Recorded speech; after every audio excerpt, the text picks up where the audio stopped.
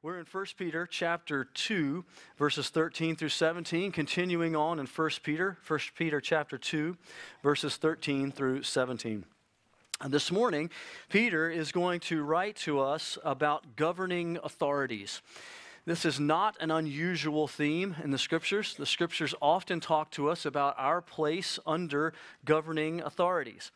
And I think it's very important to understand the context of where Peter is writing and how he is writing, because it was not a great situation for him. When he wrote, Israel was a conquered nation occupied by Rome, taxed by Rome, governed by Rome.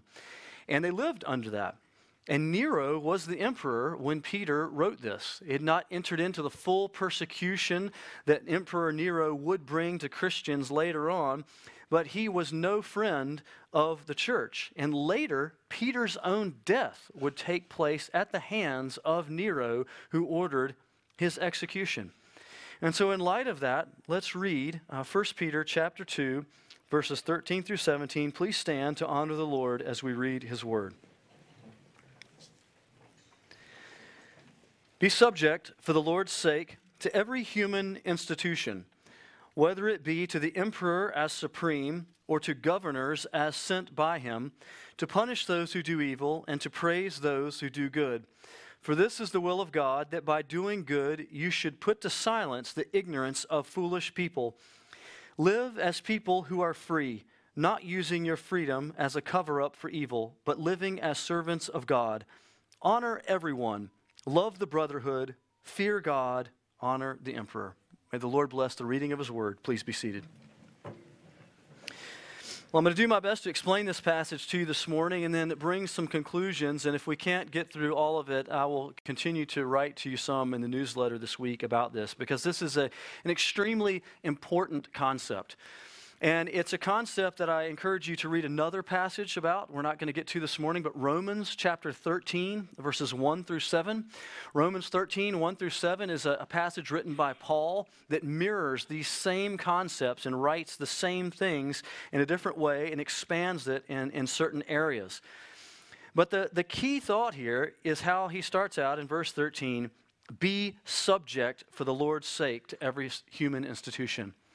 To be in subjection under something is to be under the authority of that thing. We are called and commanded as Christians to be under the authority of the civil government that is over us.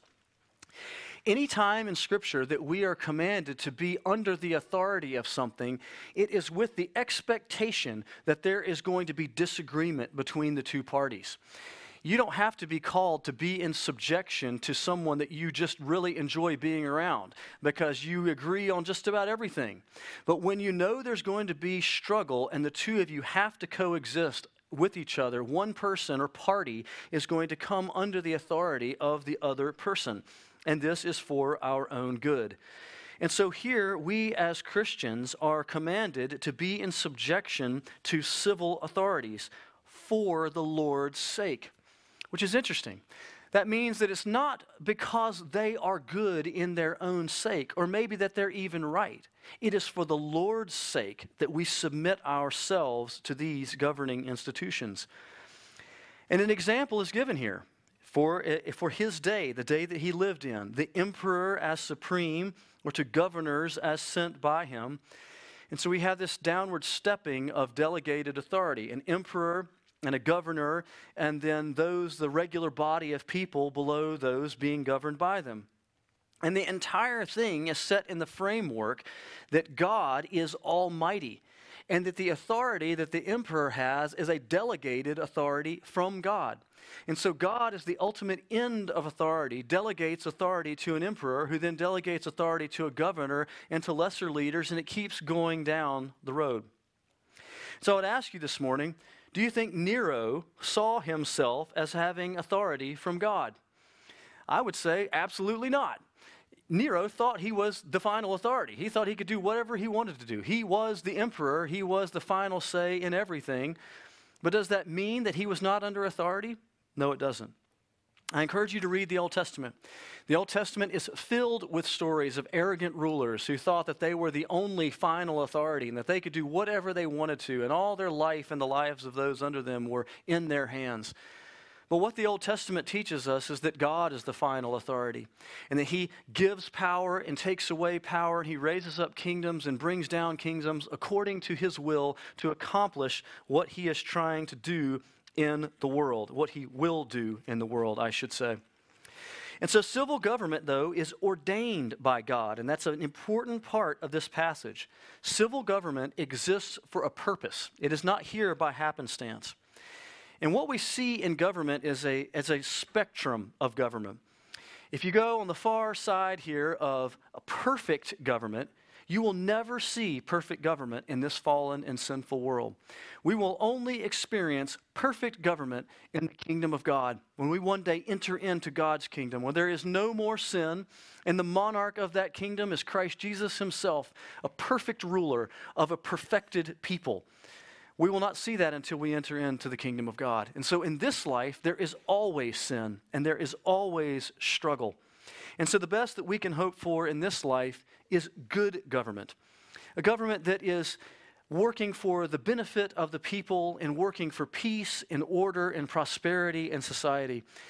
And then it kind of slides down the scale to mixed government where, there's an obvious problem, but yet things are still, for the most part, good.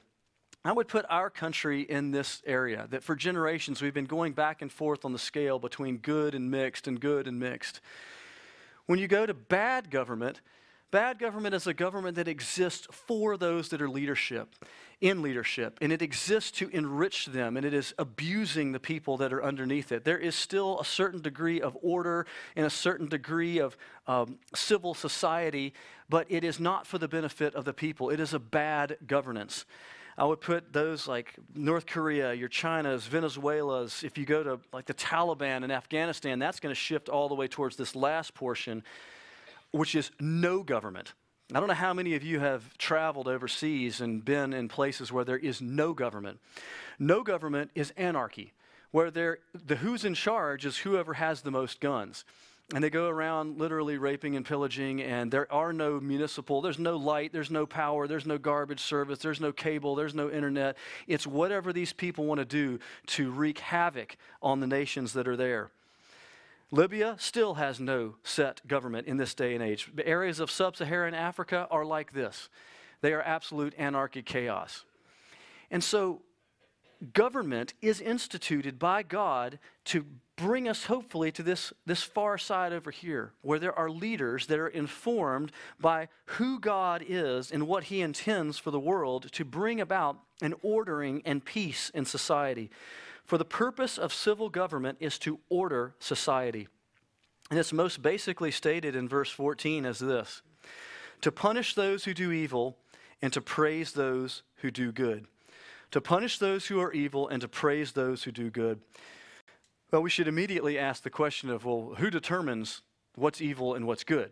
Because if to do good is for all those that prop up and help establish the government of Saddam Hussein are good, and those that are against Saddam Hussein are bad, or those who are good are for some military dictator government are good, and those that are against it are bad, we've lost all definition of good and evil. But the scriptures are very clear in defining for us that God is the final determiner of good and evil, because good and evil is determined by the character of God.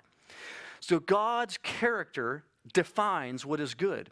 So those who live in harmony with the character of God are living in a good way. Those that are counter to the character of God are living in an evil way. There is not some higher standard that is above God that God Himself conforms to. He is the standard of what is right and wrong and what is good and evil. Amen. And the reason why we can have a general worldwide conformity to this nature of God is because God has created every single human being with a soul. And every single human being is created in the image of God. And every single human being has a conscience and has a resident sense of the basic things that are right and wrong and are good and evil. In philosophy, this is called natural law, a sense that there are certain things that cut across all cultures that people know are right and wrong. Excuse me. There's number one. This is expressed to us in the Scriptures as the Ten Commandments. The moral part of the Ten Commandments are the most basic expression of what it means to be a moral human being. And if a government, a civil government, is to punish what is evil and to praise those who are good, they should at a most basic level be enacting laws that work to punish murder and to preserve peace in a society. They should be working to create laws that preserve marriage and work to put down adultery. Those that are working to press people away from theft and encourage private property. Those that are punishing those that lie and strengthening contractual obligations. All of these things are basic things that come to us out of God's most basic expression of moral law. And when they are codified into society, they produce a peaceful and prosperous society. And it is the role of civil government to punish those who do evil and praise those who do good along these lines. When we look to Romans chapter 13, this authority of government is expanded all the way to where Paul says that the government has the right to bear a sword against those who do evil. This is violence in law enforcement, or this is the ability or the right to use force, even up to deadly force, in enforcing laws against those who do evil. Our country has had a great struggle with this over the past few years as to what the place of law enforcement is in our society and whether or not we should have law enforcement in certain areas of society. And we saw very powerfully what happens when you roll back the police and just let people do whatever they choose to do. Well, that is the rolling back of this blessing of civil government to where we move over into this place of no government. Well, what happens when you have no law enforcement in a community? You end up with anarchy. You end up with people burning buildings and looting and rioting and all these types of things. And that should not surprise us as Christians, because as Christians, the worldview that we have tells us that the heart is desperately wicked and that when we are unrestrained, terrible things will happen. And so part of God's ordained restraint of society is the enforcing of righteous laws. The world has a different and a mistaken view of the world, that if people are unrestrained, that they will naturally do good things and naturally benefit each other. But it doesn't work its way out that way in the real world. And so there is, in this mixture of governed people, in verse 15 it says this, that we should put to silence ignorant people. So how should we live in this way, under the civil government that is seeking to punish those who do evil and praise those who do good? We are to live as those that do the will of God, and that by doing good you should put to silence the ignorance of foolish people. What Peter is getting at here is the same exact thing that Jesus spoke about and the apostles spoke about often. That when we are living our lives, Christians should not be going to jail or going to court over breaking general civil laws.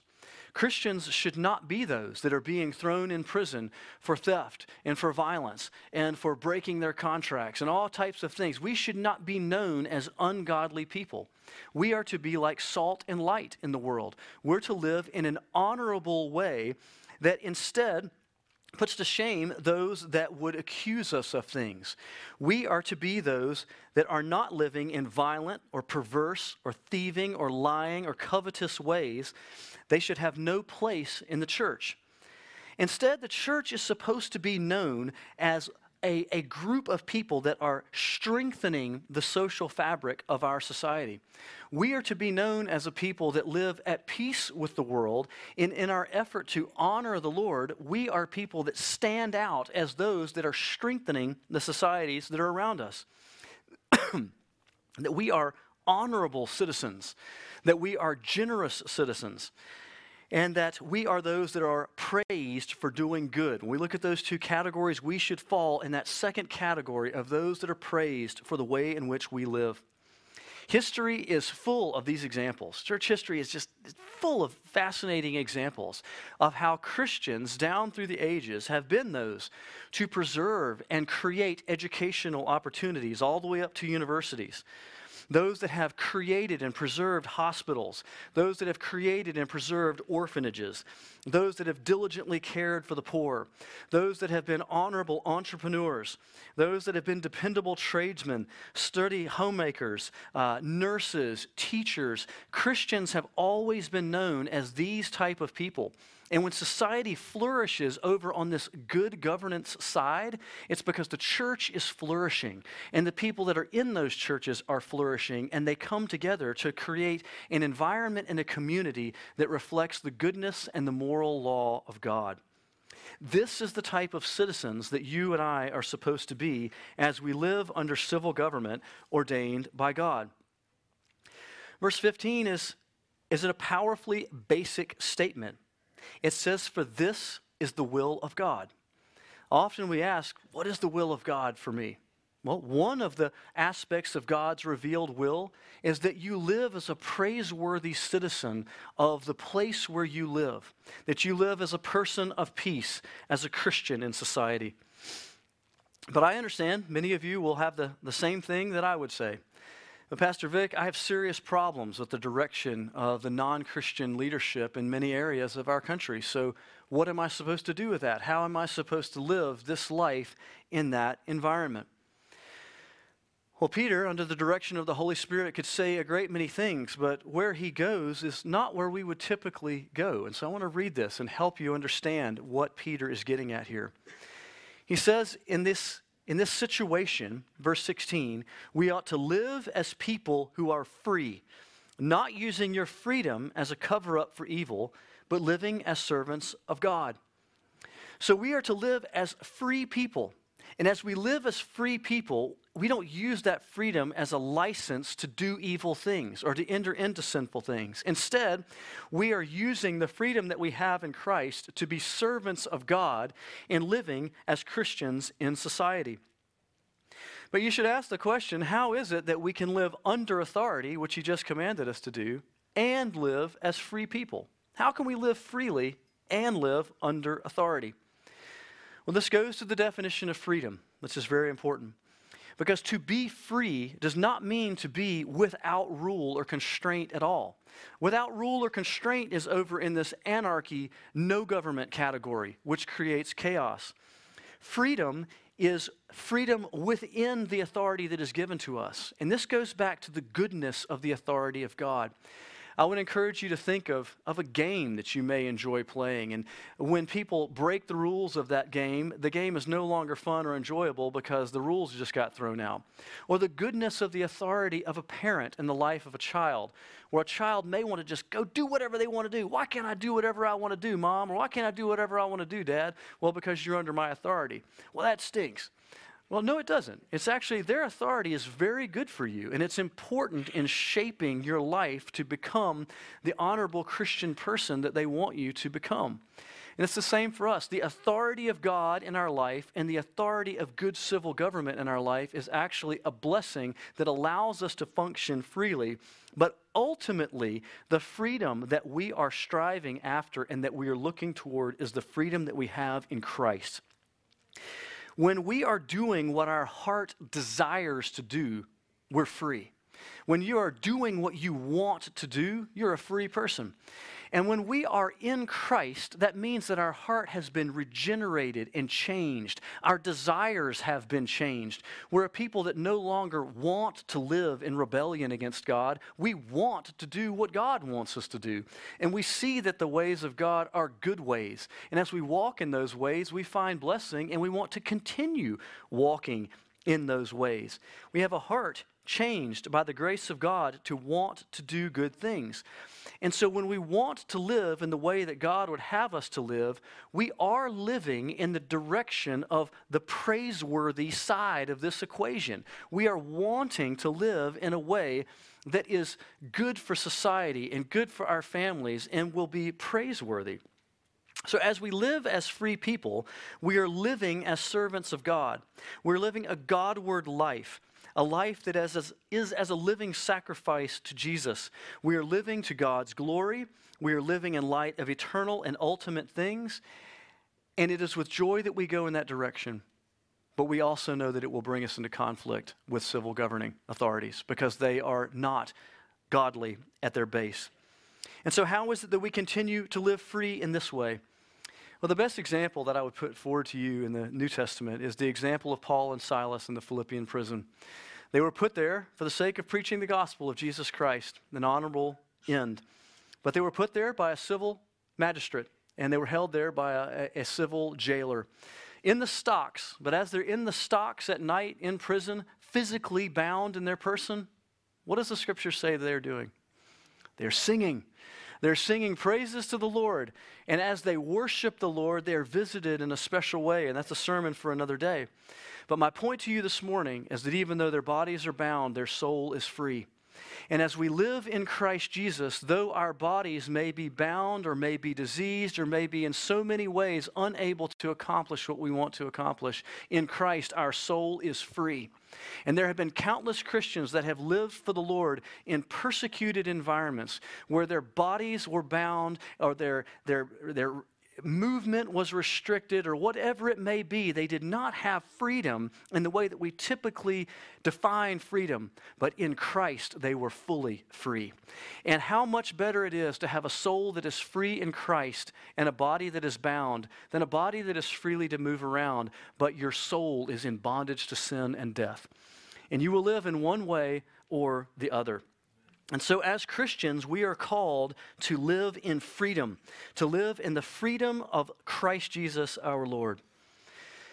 Well, there's much that could be said here. There's so much that could be said here. There's books and books and books written on this. I'm gonna bring a couple of issues to bear here that I think are important when it comes to this living as servants of God under civil governments. And the first is that human governments will always have an ungodly tone. Civil governments will always have an ungodly tone. Remember the spectrum that I laid out here for you. Even on the best end of this thing, it's going to be a compromised government that is made up of many, many ungodly people. Human governments always have an ungodly tone. This is why these commands are in Scripture. They are commanded to our weakness, and they place us, we will be placed in positions of struggle, and there will be temptation.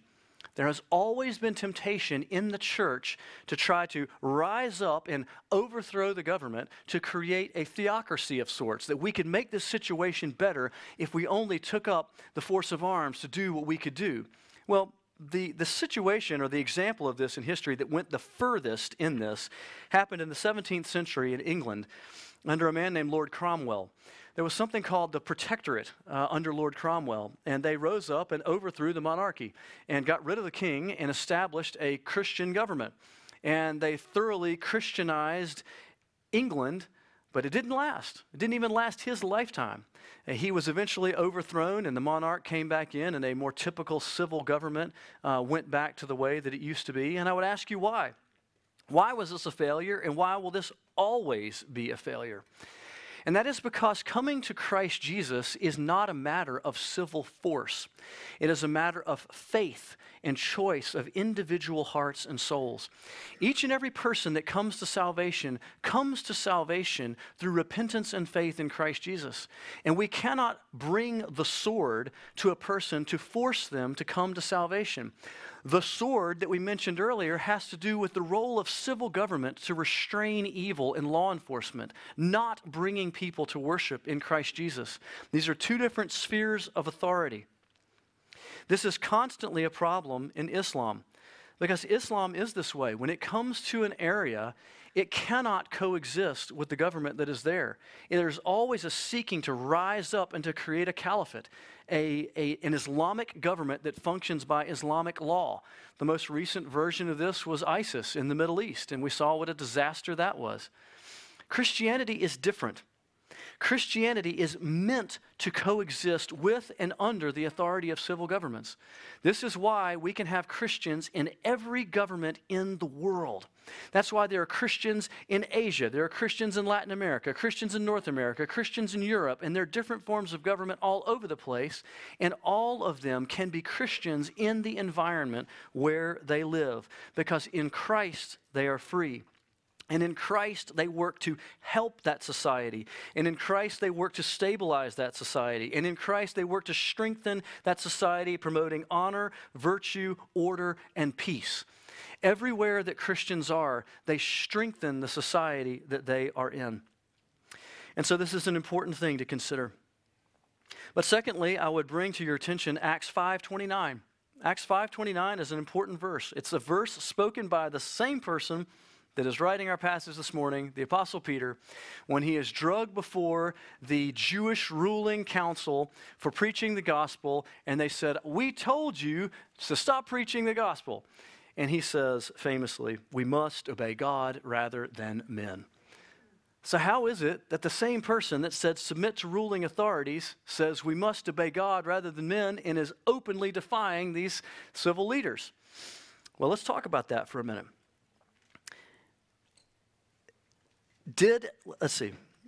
A spirit of submission.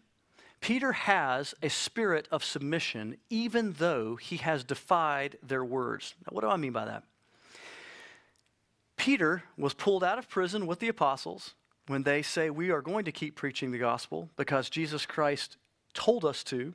If you remember the ascension of Christ Jesus, before he ascended into heaven, he gave them this great commandment to go and bear witness to him in all the world, and that they should never stop doing it.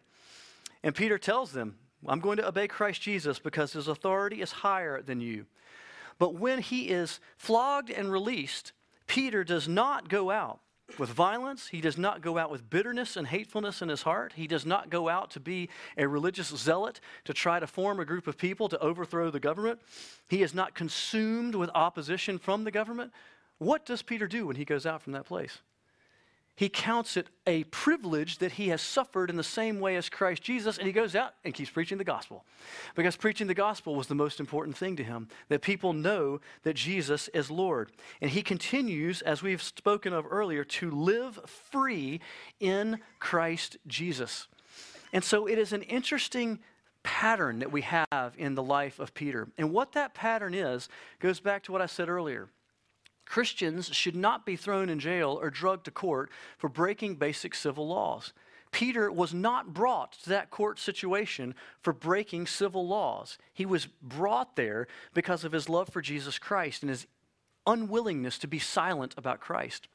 Because what happens as governments move down this sliding scale and they get over to this bad government area, and the governments exist for their own enrichment, they also want to crush religious liberty. Because they want people to think that they are the only authority in the world and that there is no other authority higher than government. Governments that are good give wide breadth to religious liberty for people to worship as they choose, and they openly recognize that they are not the only authority in the world. And so when we come to this end of bad government, we will run into greater and greater conflict when it comes to us speaking about Christ Jesus as Lord. But we must be careful that we fall into the same category as Peter and Christ Jesus himself, who was declared innocent over and over and over by the civil laws of the land. No one could bring a civil charge against Jesus. All they could bring against him was charges that he had proclaimed to be the Son of God. And so it helps us in making our decisions as to when it is that we must live in open opposition to civil government. It should be something that specifically attaches us to the work of the gospel and Christ Jesus our Lord. That no one can bring an account against us of guilt by civil law. Instead, it is that we live for those who are free in Christ, and we will not be silent about the gospel of Jesus Christ. There's a lot of gray here, a lot of prayer, a lot of wisdom that goes into this, but I hope this will help you in looking at the way that others lived for Christ and how it is that we ought to live for them. In verse 17, it says this: honor everyone, love the brotherhood, fear God, honor the emperor. We've We've got two categories of people to be honored here. One is all people and the emperor, and then it elevates to loving the brotherhood and then fearing God. So in this passage, honor is the lowest level. It is the most basic thing that are due to all people. When we honor all people, it means that we treat all people with dignity. All people deserve to be treated with dignity because all people are created in the image of God. No matter what race, disability, gender, nationality, age that they may be, they deserve to be treated with honor and with dignity. And when we as Christians go about in society treating all people with honor and dignity, they will be willing to hear the gospel message that we have to teach them. But if we treat people with disrespect and anger and the way that the world treats them, it becomes a stumbling block to teaching them about the gospel of Jesus Christ. We ought to hold honor for the office of emperor or the office of this highest level of authority in our land. In the same way, then we might live above reproach for the people that are around us. But in an elevated sense, we should love the brotherhood of the brothers and sisters that we find in the church. There is something special that happens here, the common bond that we have in Christ Jesus our Lord. The hope that we have in the gospel brings us closer together than we are with anyone outside in the world. It is a special love, a special care, a special concern and tenderness toward each other who have been born again in Christ. There should be an earnest love toward one another. But finally, there should be a fear of God. God is the highest authority. He is the one who we will finally stand before, who will judge the living and the dead. His seat of authority is the one from which everyone will stand before, and then as we'll read here in a moment, everyone will kneel. He is the one who has the authority to cast both body and soul into hell. And our fear of him is the beginning of wisdom. It is the beginning of understanding what God's will is for us. And as we fear God, it will help us to order all the other aspects of authority in our lives. Philippians chapter 2 says this, speaking of Jesus, "Therefore God has highly exalted him and bestowed on him the name that is above every name, so that at the name of Jesus every knee should bow in heaven and on earth and under the earth, and every tongue confess that Jesus Christ is Lord to the glory of God the Father." I don't know where you stand with the Lord this morning. I want you to understand what we are talking about here, and that Jesus Christ is the ultimate authority. I know that many of you have bowed the knee of your heart a long time ago to Jesus and put your faith and trust in him, and you live under his authority, and you live in a way that honors him. But there are those of you here that have not.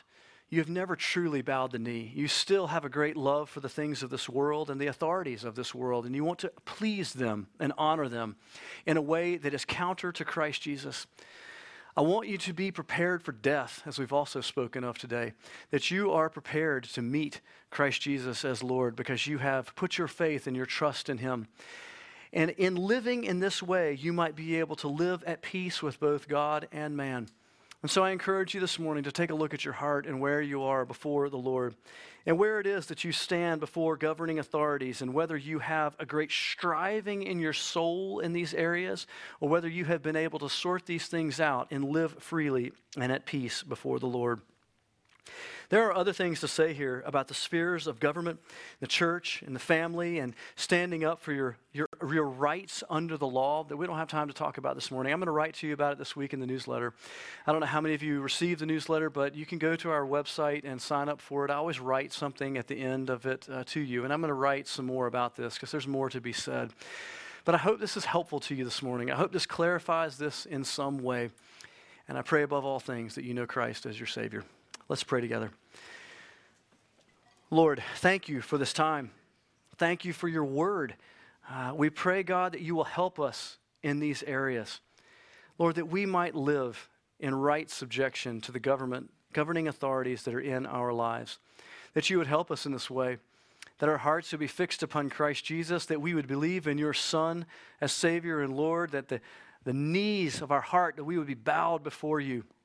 And that we would honor you with our life, that we would be good citizens of this land, those that are working to build it up, to live as salt and light in the world, honorable and peaceable.